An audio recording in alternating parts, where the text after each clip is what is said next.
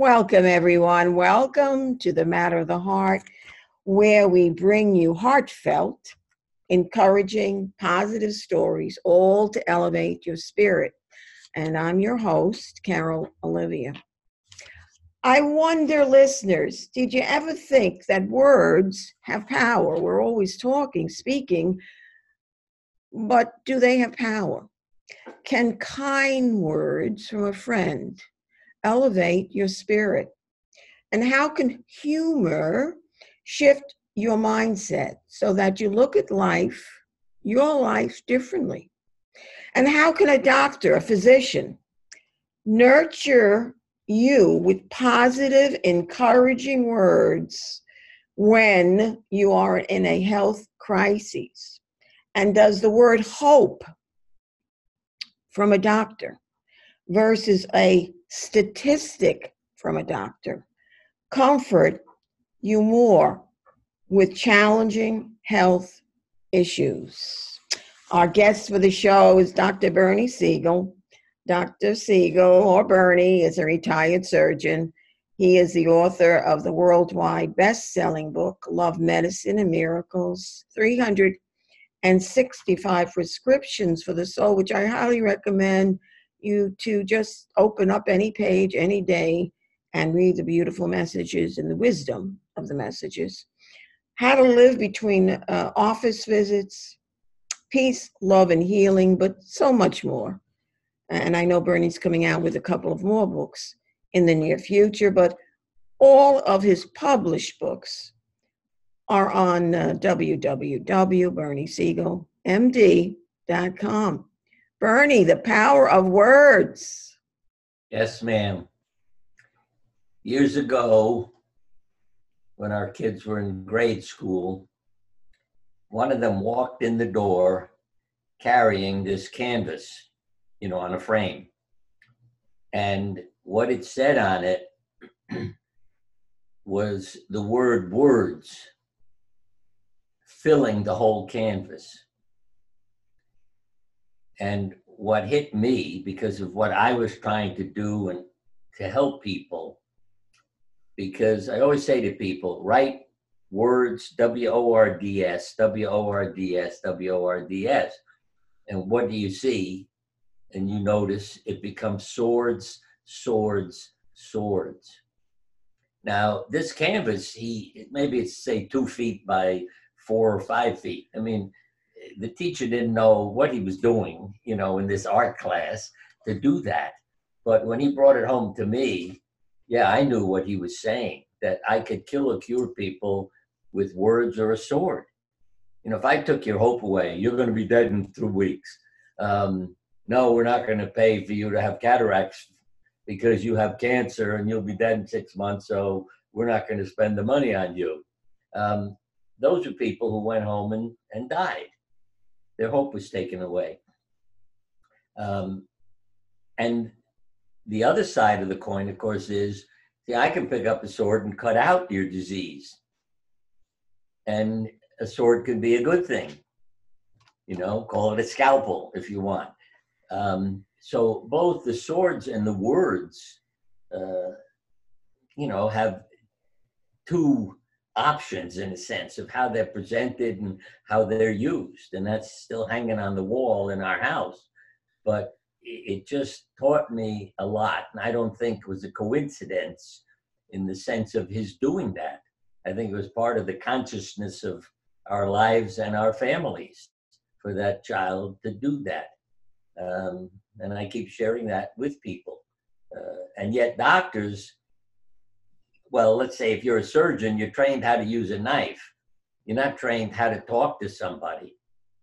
We don't have a class that says this is how you should tell a patient, because there's a form that we get when we're medical students to learn. Say, what's your chief complaint?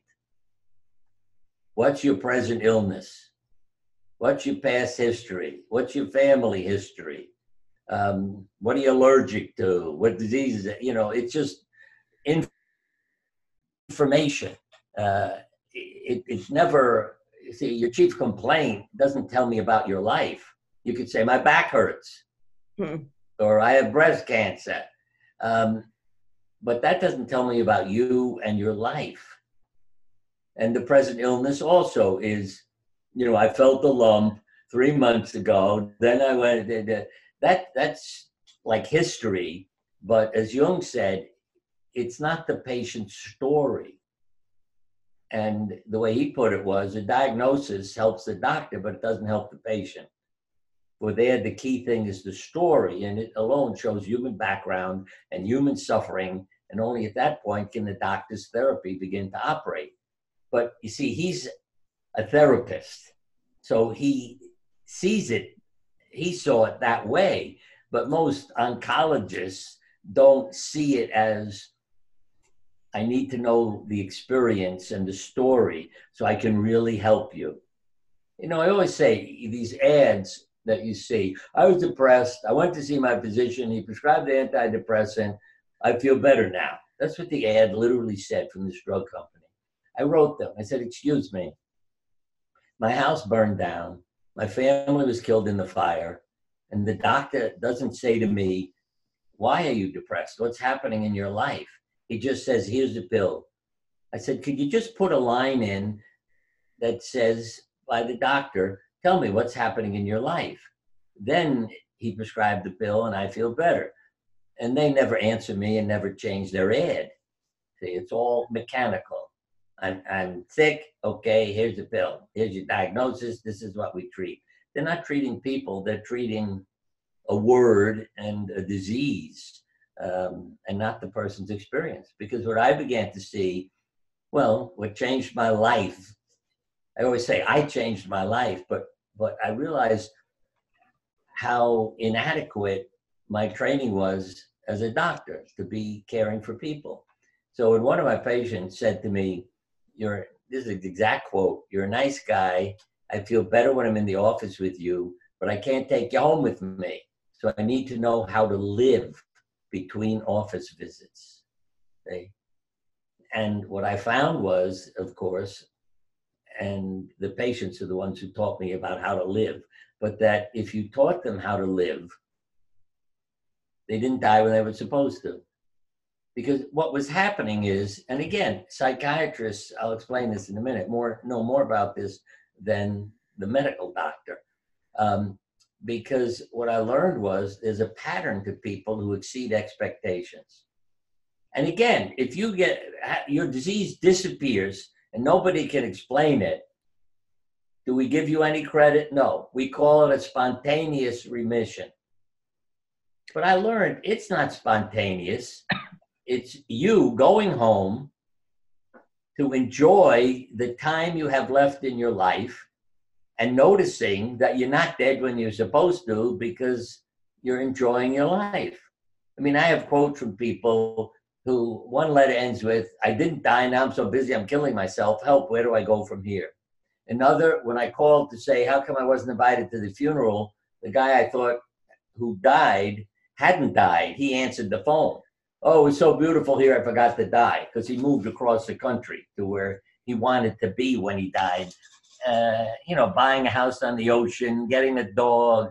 I mean, these are just things people started to do.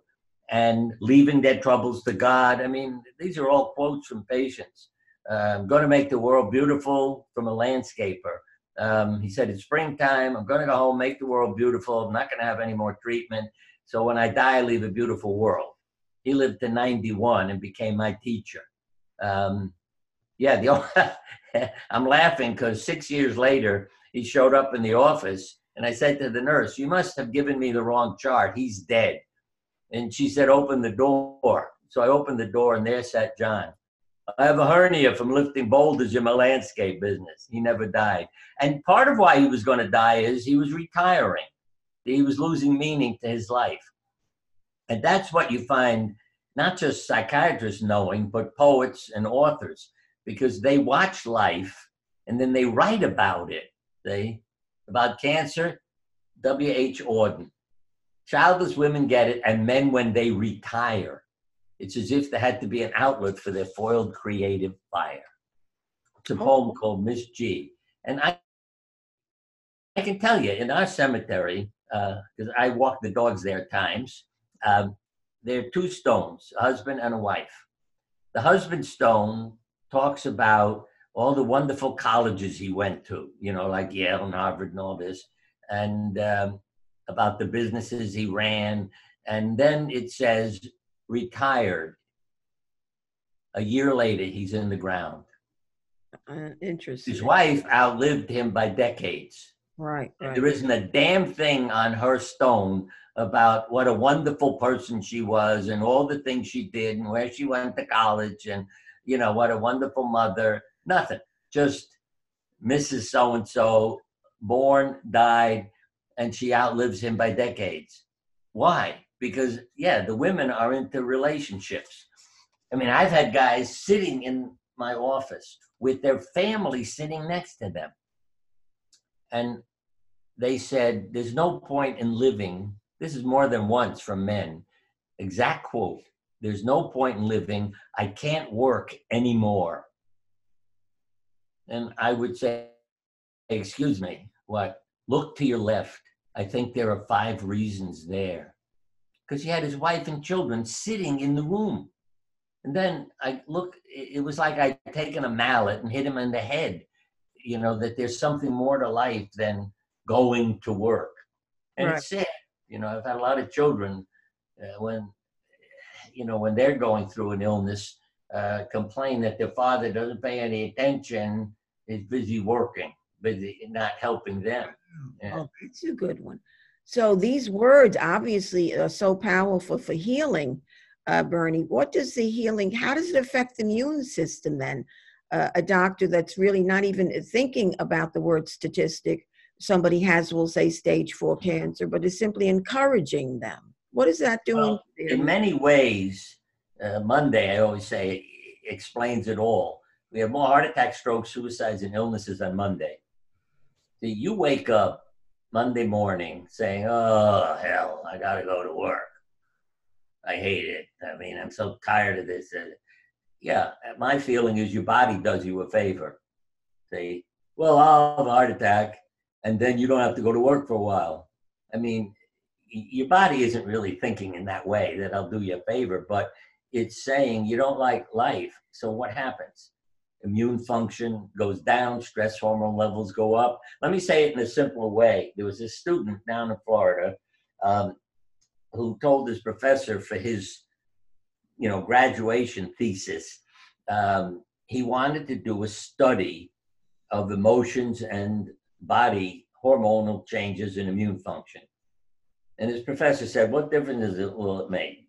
But he said, well, I'd like to do it with some actors and see what happens. So the professor said, all right, I think it's a waste of time, but go ahead. So he got a couple of actors, male and a female. He gave them 2 scripts.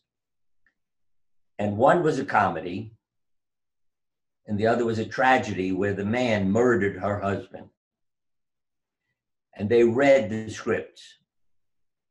And he drew their blood while they were participating in the script reading.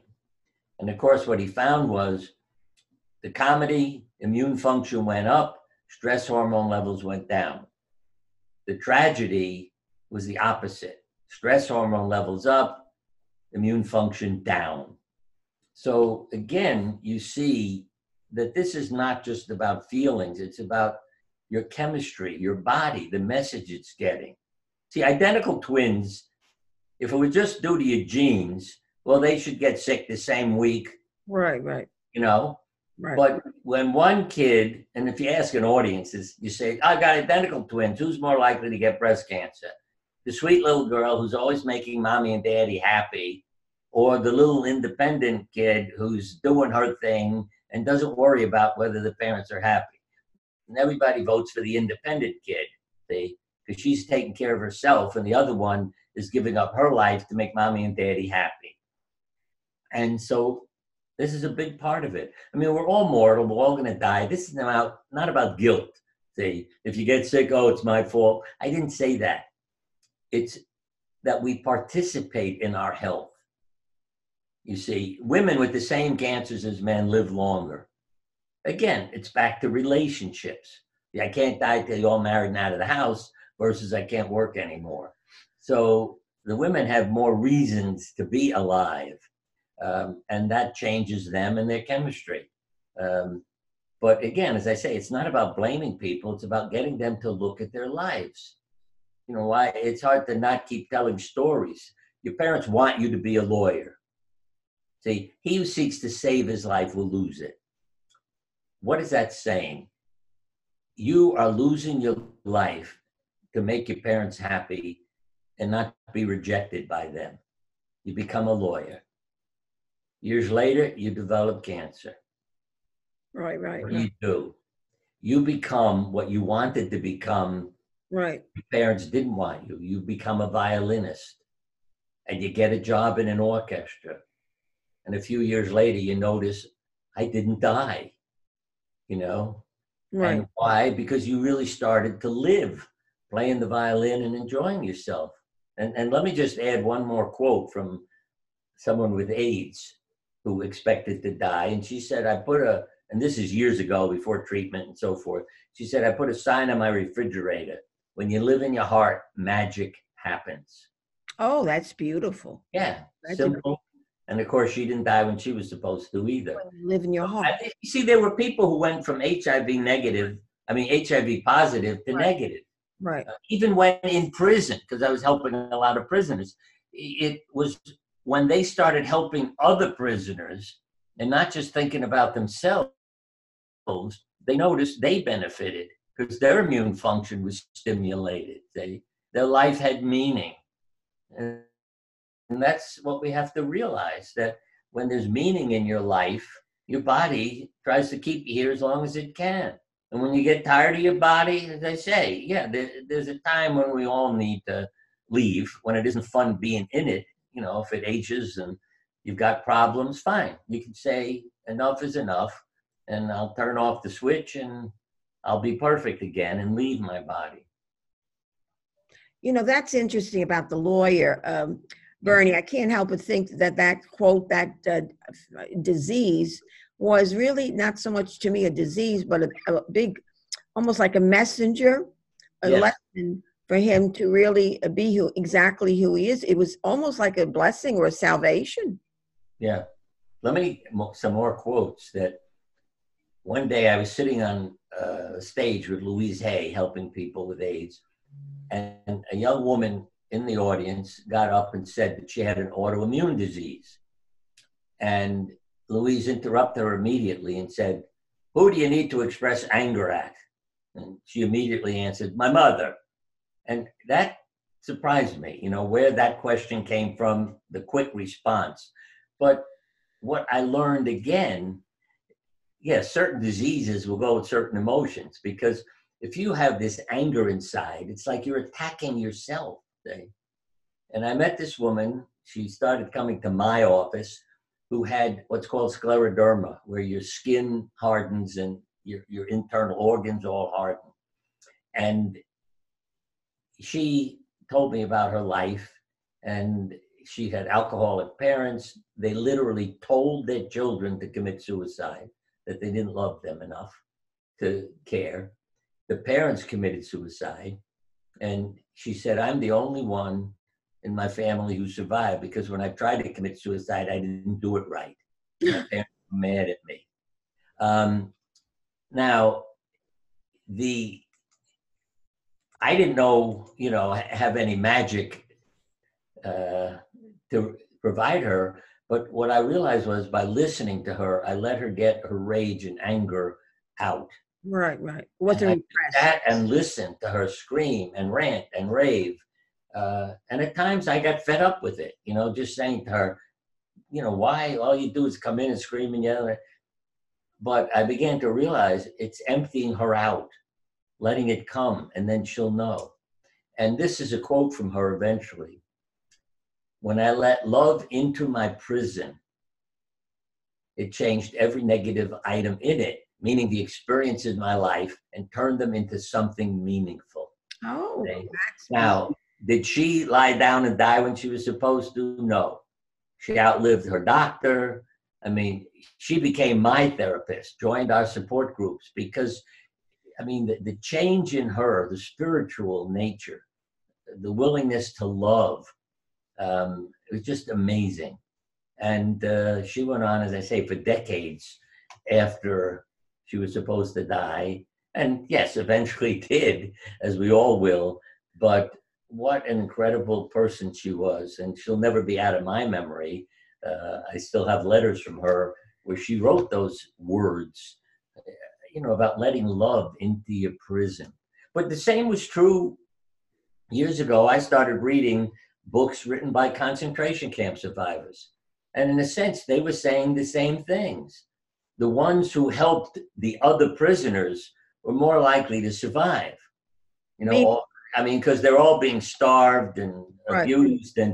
But if you said, not going to eat my meal today, I'm going to give it to my, prison or cellmate. Those were the people who were more likely to survive because they were doing for others, and then they benefited.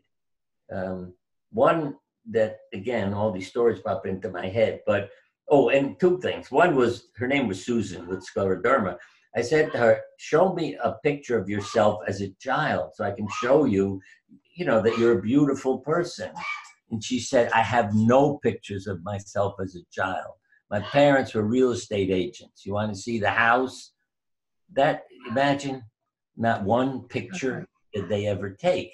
And in the concentration camp, I remember this, that a train came into the camp and the guard said, this is going to a work camp, making it sound like it would be better, no gas chamber. So one prisoner said to the other, look, you're sicker than I am. You get on and go. I'll stay. And off the train went. And then they learned it was going to a gas chamber. Wow. But his action saved his life. I mean, yes, he felt terrible that he offered somebody what he thought was a gift, and it turned out to be a tragedy. But still, he was alive because he was offering something to somebody. If he only cared about himself, he would have died. So that's probably one of the biggest lessons of our lives, Bernie, for meaningfulness and survival. And maybe that's what we're here for. Yeah. We are. Last night, God talked to me. Right. To help me with my book, No Beginnings, No Endings. Life is a cycle. And when I say God help me, I hear voices. And the basic message was, if you think of a definition of God, mine is not some person sitting somewhere, but loving, intelligent, conscious energy. All those things are necessary for creation. None of what we experience could have been created if there wasn't intelligence behind it, and love, and energy. And what God told me is, every time a creature's born, I insert a part of myself into that creature. So you have the loving, intelligent, conscious energy in you, and I'm looking for you to be my instrument and my tool and help spread that around the world. So for me, that's my definition of God. And if you bring forth what is within you, what you bring forth will save you. If you do not bring forth what is within you, what you don't bring forth will destroy you. So to me, what is satanic? It's not bringing those gifts forth and helping the world and other people. Then you become, as they say, like the devil, and your twin sister could be an angel because of what she's doing, and you're only interested in yourself and storing up all this, so you become the devil. And to me, that's how I now define it. And what we all need, and let me say this, why I say it's a circle, because when our body dies, think of the description. I had a near-death experience when I was 4 years old, so I know it. But choking on a toy, so people understand. But when people say, oh, I had a near-death experience and I went back to this beautiful light and, all the things, and that they met, dead family members and things like that, especially when it happens to children and they come back and tell their parents all these incredible things. But what happens then? You go back to the loving, intelligent energy, become part of it. And that when another person is born in the future, or even an animal, you can become a part of their consciousness. And that's why we talk about past lives. You have an awareness of a past life. I'm not saying that it's you having 17 different lives. It's the consciousness, because we are not our bodies. You realize that when you leave your body. When I would talk about almost choking to death in my bed with a toy, I talked about the kid lying on the bed. And I used to think, why didn't you say me? Because instinctively as a child, I felt that wasn't me. That was a body dying, not me. And then you realize, what we all need to understand, that the body is our instrument, our tool. Some of them are defective and not working right, but it's, again, how you use it. I mean, think of Helen Keller. She's deaf and blind. Right. Why don't you just go and die and stop? No, she teaches the world, graduates from college, incredible. And she was, you said, if God put these things in us, she didn't say there's guilt involved. It isn't that God gave me an illness, but she looked at it more as discipline, as teaching, to learn from her troubles, rather than the satanic approach of, you're an evil person, so God gave you all these troubles, all these diseases. If you were a good person, God wouldn't. No, it's, God isn't sitting around picking people out. Disease is a loss of health. See, just what we talked about in the beginning. You have a self-destructive life, knocking yourself out to please everybody and be a good girl or a good boy, and you get sick. You lost your health. And what does the doctor and your family need to do? Help you find what you've lost. Right. That came from Maimonides, I think 900 or more years ago, when he said, disease is not punishment, it's a loss of health. And the Bible says, if you find what your neighbor lost, return it to them. So we should be helping people find their health and their authentic life. Right. He was put into a concentration camp with his community. Mm-hmm. And of course, he has people with heart disease, diabetes, cancer, all these things. And he expected everybody's just going to end up dying. We can't do anything for them. They were all told if they didn't work in this camp that they were in, they would not be fed or they would just be assassinated. And he said he couldn't believe what he saw happening. The people with the will to live did not end up in the infirmary or did not end up, being assassinated because they had that will to live, and their body responded and all their diseases stopped being a problem. They didn't need to be treated. They survived. And, for a doctor to write that, because now he's seeing it in front of him. Years ago, if I gave him that lecture saying, he said, oh, that's crazy. That's not scientific. What are you talking about? And I've had doctors write to me and say, I apologize for what I used to think of you. And what they were saying was somebody in their family got sick, and now they were seeing the benefits of what I had to teach and say. So suddenly they're saying, hey, I'm sorry for what I used to think about you and say, because I see what you're talking about now, because I'm living the experience. And I really, if I ran medical schools, I wouldn't let anybody graduate without spending a week in the hospital. And you don't have to be sick, if you know what I mean.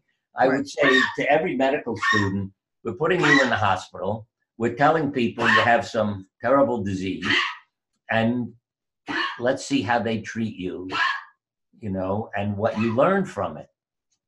And I know from spending a week or so in the hospital, I became a different doctor because I realized what the patients were going through. You became empathetic to them. Yeah. You felt. Yeah, you start to listen. Right. Yeah. Right. Yeah, I used to have medical students come to work with me because they were interested in my approach and mind, body, and so forth. And I always remember walking out of a patient's room, and this is what was so wonderful. I had a third person who could observe my interaction. And this young man said to me, "You didn't answer her question." I said, "What are you talking about?" He said, "The question she asked you, you didn't really answer it." I said, "Then let's go back in the room." And we go back in, and I said, "He tells me I didn't answer your question." And she said, "He's right." And she repeated it and what she needed to know. Now, if I didn't have a medical student with me, I never would have gone back in there. And I wouldn't have answered my patient's question. I mean, she wasn't, going to be speak up enough to say, "Hey, wait a minute, you didn't answer my question." I mean, see, that's survival behavior. I'd say, don't worry, speak up, assert yourself. And the psychiatrists, again, no, there's survival behavior. See, because when they're caring for people with life-threatening illnesses and they exceed expectations, they realize there's a certain personality to these people. And one more, I sent articles about my work to a medical journal talking about dreams, drawings, personality, survival. And it came back saying, it's interesting, but isn't appropriate for our journal. So I sent it to a psychiatric journal, came back again. It said, this is appropriate, but it isn't interesting. We know all this. See, to me, that's tragic. You go into a doctor and you're chopped into pieces. Right. You have an emotional problem. You got a physical problem. Which organ is it? Okay, you go to this guy. We're not treating you as a whole human being. And we need to. I'm just curious, with that, what you're saying, the whole human being, should even doctors talk about statistics to their patient, especially if it's stage 3 or stage 4? Should they, or well, any?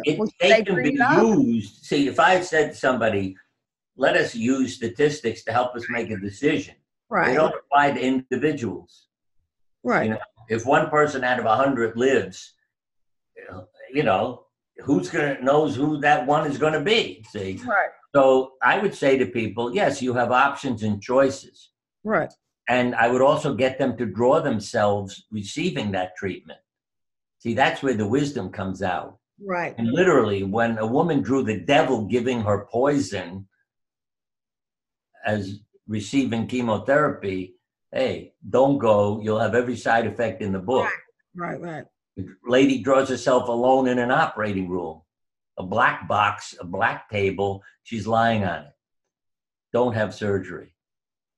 But when they say, well, I want to go ahead with that. All right, then we have to change your concept. Right. So I would tell them, go home, picture yourself going to the doctor, receiving treatment, no side effects, doing beautifully, and repeat this every day for a couple of weeks. Then they come back and they draw a picture and it's totally different. And then I don't worry about them going, because literally, and I don't make up any story I tell you.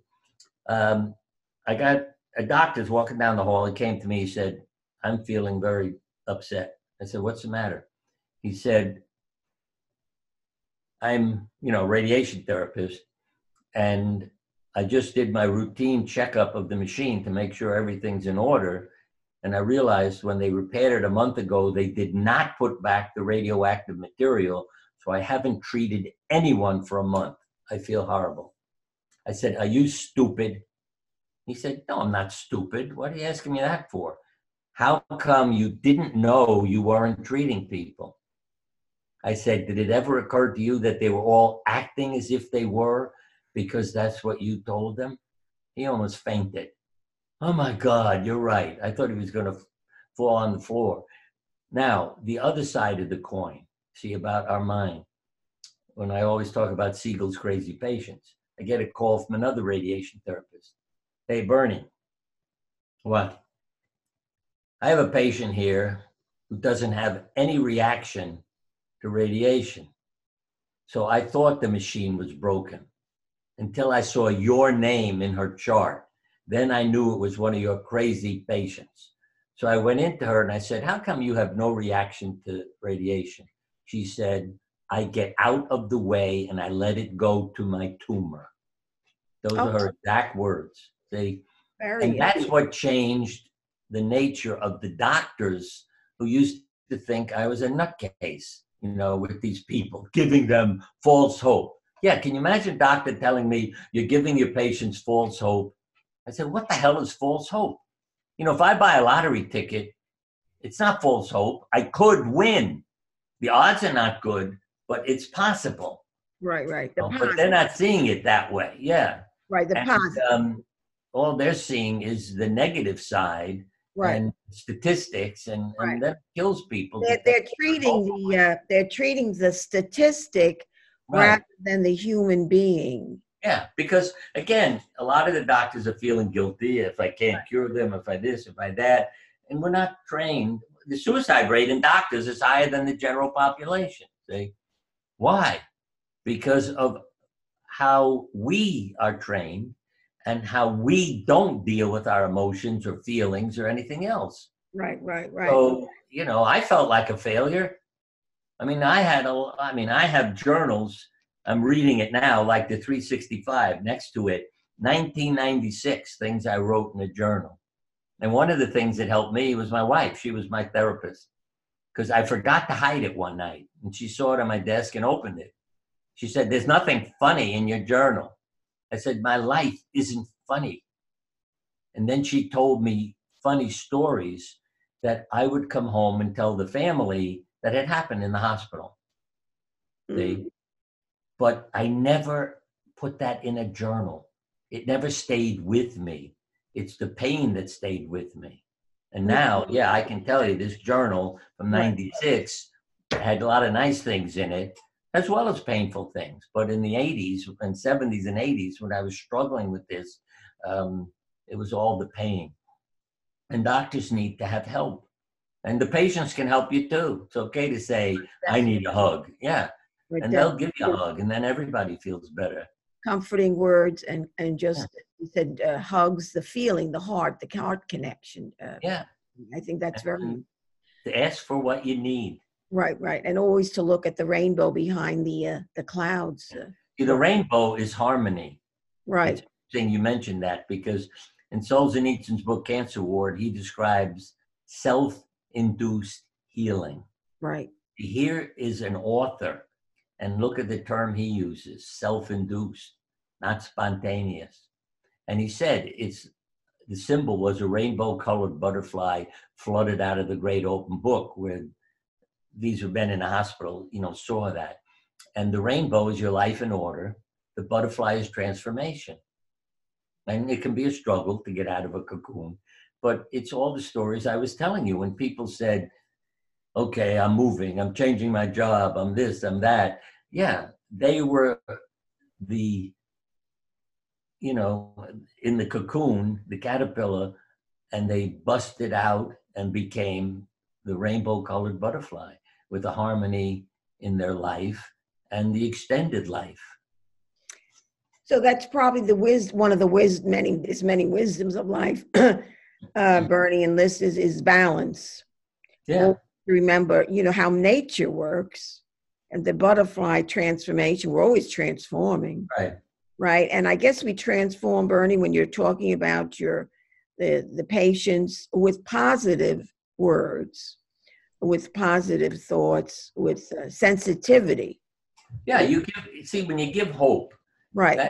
That's you're sharing stories of people who did well and what they did. And one of the main personality characteristics is you're asked to do a favor for someone in your family or a friend, and you don't want to do it. What do you tell them? The correct answer is no. Right. It's like if I called you and said, hey, could you come over tonight and feed my pets? I have to go out. And you said, no, I can't. I'm busy. You can hang up the phone. You don't have to feel guilty. But there's, especially nurses, have a hell of a lot of trouble saying no. 95% of them say, yes, I would do it, even though I don't want to. Well, what's that doing to you? Okay. So you learn to say no, and you learn to ask for help too. See, because if you can say no, you can ask your friends and family for help. And if they say no, that's all right. You understand. It doesn't Right. mean they don't love you. They have a life and they're busy too. So we, again, giving ourselves permission to live our lives and use our lifetime as we want to use it and experience it, not, what others are imposing on us. He who Connect seeks to to say, I mean, this is the biblical line. There's nothing new in what we're saying. He who seeks to save his life will lose it. See, when you become what everybody else wants to save your life, you've lost your life. But he who's willing to lose his life will save it. So when you become the untrue self, lose that life and find the true life and save yourself. your self-identity that was given to you at the time of creation, Right. you know? Yeah. Um, You might say, with the gift God gave you right, to perform in your manner, in your way. right. Gifts And and we can learn from others. It doesn't mean that there aren't some wonderful teachers, a Mother Teresa, as I said, a Helen Keller. I mean, there's so many people who have devoted their lives to loving others. And what a wonderful life they have. right. And I Because, think that's one of the missions of our lives, yeah, Bernie and listeners, as you know, Bernie, is to be compassionate with others in struggling situations and non-struggling situations, to understand their heart and their stories, to understand and respect their stories. I had a woman come up from North Carolina, um, because her relative, when she told her relative who lived up here in Connecticut that she was told she'd be dead in a few months and don't even bother to go to the hospital for therapy because you'll just feel worse for the last 2 months of your life. She said, "Oh, Dr. Siegel makes people well. Come up here." And I learned about this when she shows up. Turns out she had leukemia, and I explained to her, I'm a surgeon, so I'm not treating leukemia, but I put her in the hospital and had my oncologist friend go over to see her. And he said, exact quote from him, "Bernie, I agree with her doctor. There's about 2 months to live, but I know you and your crazy patients, so I'll give her hope." He wrote that out on a note and, left it for me. Then he started treating her, and she left the hospital and started going to his office. And I would get a note every week from him. Doing well. Doing very well. By the time 6 weeks was up, in complete remission. And then his sense of humor. Isn't chemotherapy wonderful? Because his first note was, I agree with her doctor, but I'll give her hope. And I used to be criticized for giving false hope. But he learned hope is real. So 6 weeks later, she's in complete remission, going home. And I told her, go drive your doctor crazy. If you see him in town, make sure you walk up to him and say, hello, remember me? Yeah. Beautiful, Bernie. For the closing of the show, Bernie, what's your I don't like to use the word definition, your insight into the word hope?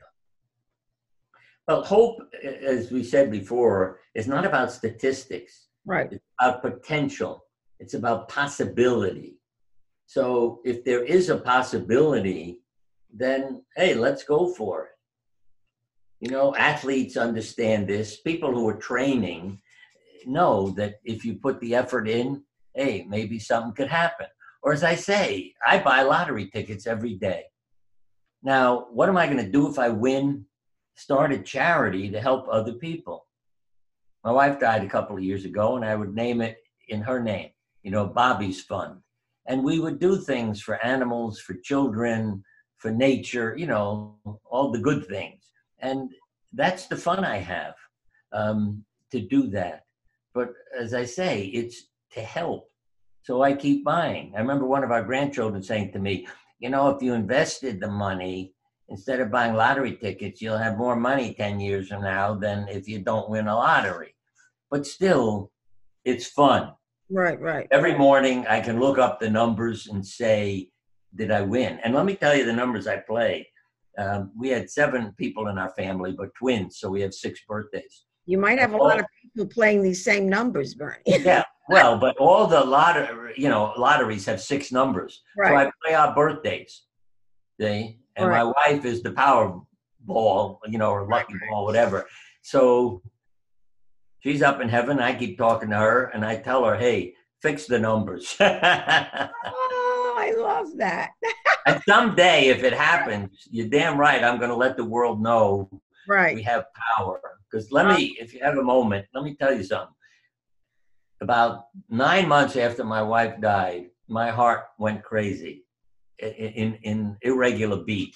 right, Okay. right. It wasn't a threat to my life, but I knew damn well it's how my heart felt without her. I go to the hospital, and she was born on 9/9. I walk in the emergency room. What do I hear them say?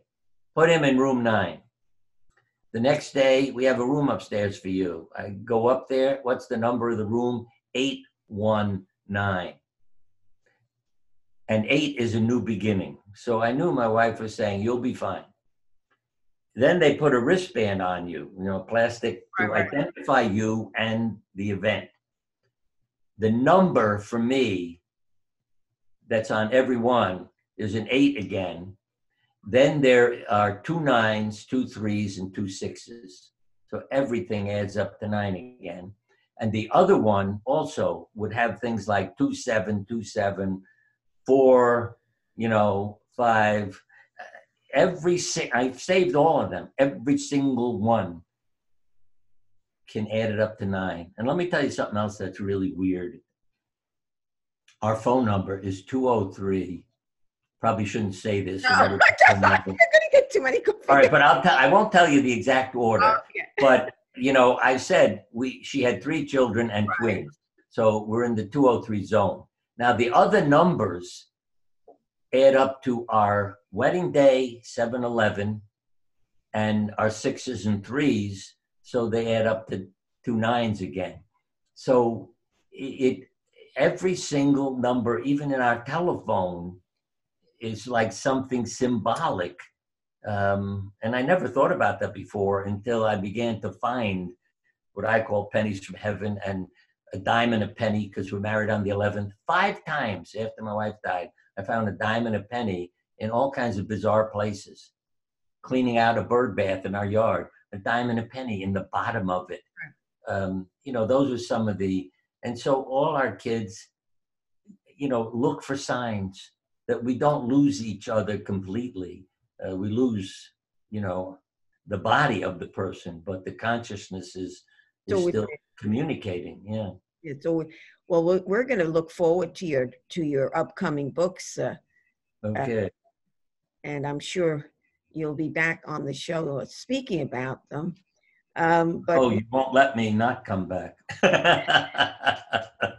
you'll be back in January, Bernie, I'll be back. Yeah. right? Yes.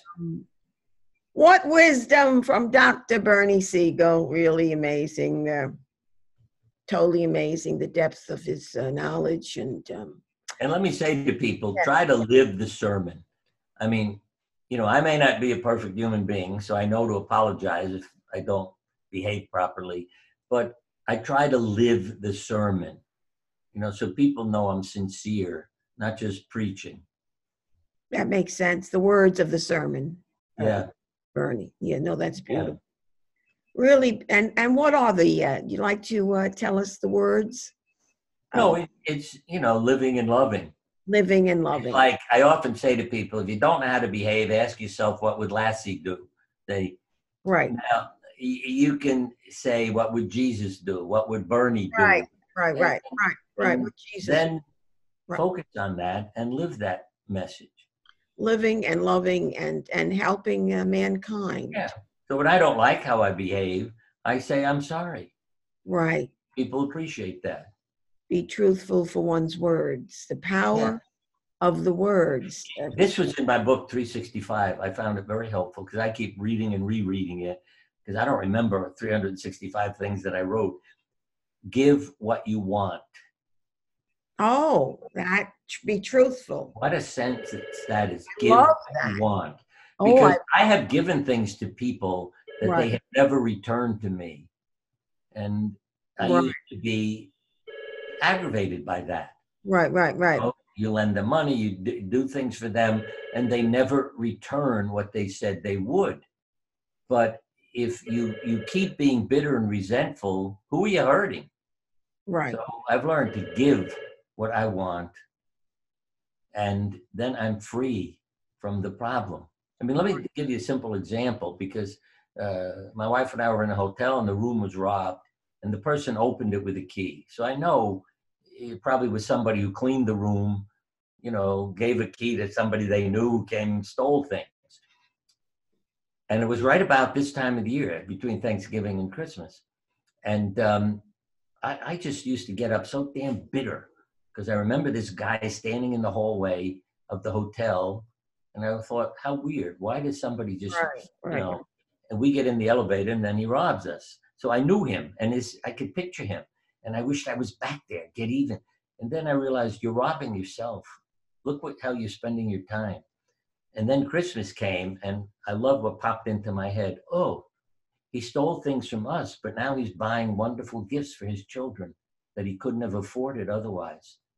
I Oh, suddenly literally found myself smiling, thinking, what a lovely thing we did for him and his family. oh, that's it. Very From interesting. then on, I Right. was never resentful for the fact that he robbed things, you Really. know? Yeah, now you could say, well, maybe he went and bought drugs. Yeah, but that's not what helped me and changed Right. me.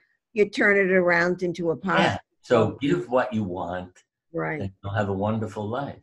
That's beautiful. Thank you, Bernie, so very, very much for your wisdom and your wonderful healing stories that we'll all remember and cherish. And Right. Yeah, the only way to be immortal is to love someone. right. So the stories we share, the love we share, that stays with people. They don't forget you. Right. That's beautiful. And Khalil Gibran said, love has no other desire than to fulfill itself. Right. You know? Yeah. It's a wonderful thing. Way Right. to put it. That's Thank why I say it's like God giving us loving, intelligent, conscious energy Yeah, and to I love that fulfill the concept. meaning of creation. Yeah. I love that concept. I really do. Thank you. Beautiful. Thanks, Dr. Bernie Siegel. Bernie, thank you so All much. right. We Thank all you. appreciate you. Thanks, Bernie. Thank you so much. You've You been made listening. me hungry, all the energy that goes into this hour. I'm going to eat Thank some you. too. That's cute. You've been listening to The Matter of the Heart with Dr. Bernie Siegel. And I've been your host, Carol Olivia. And always thanks so much for listening.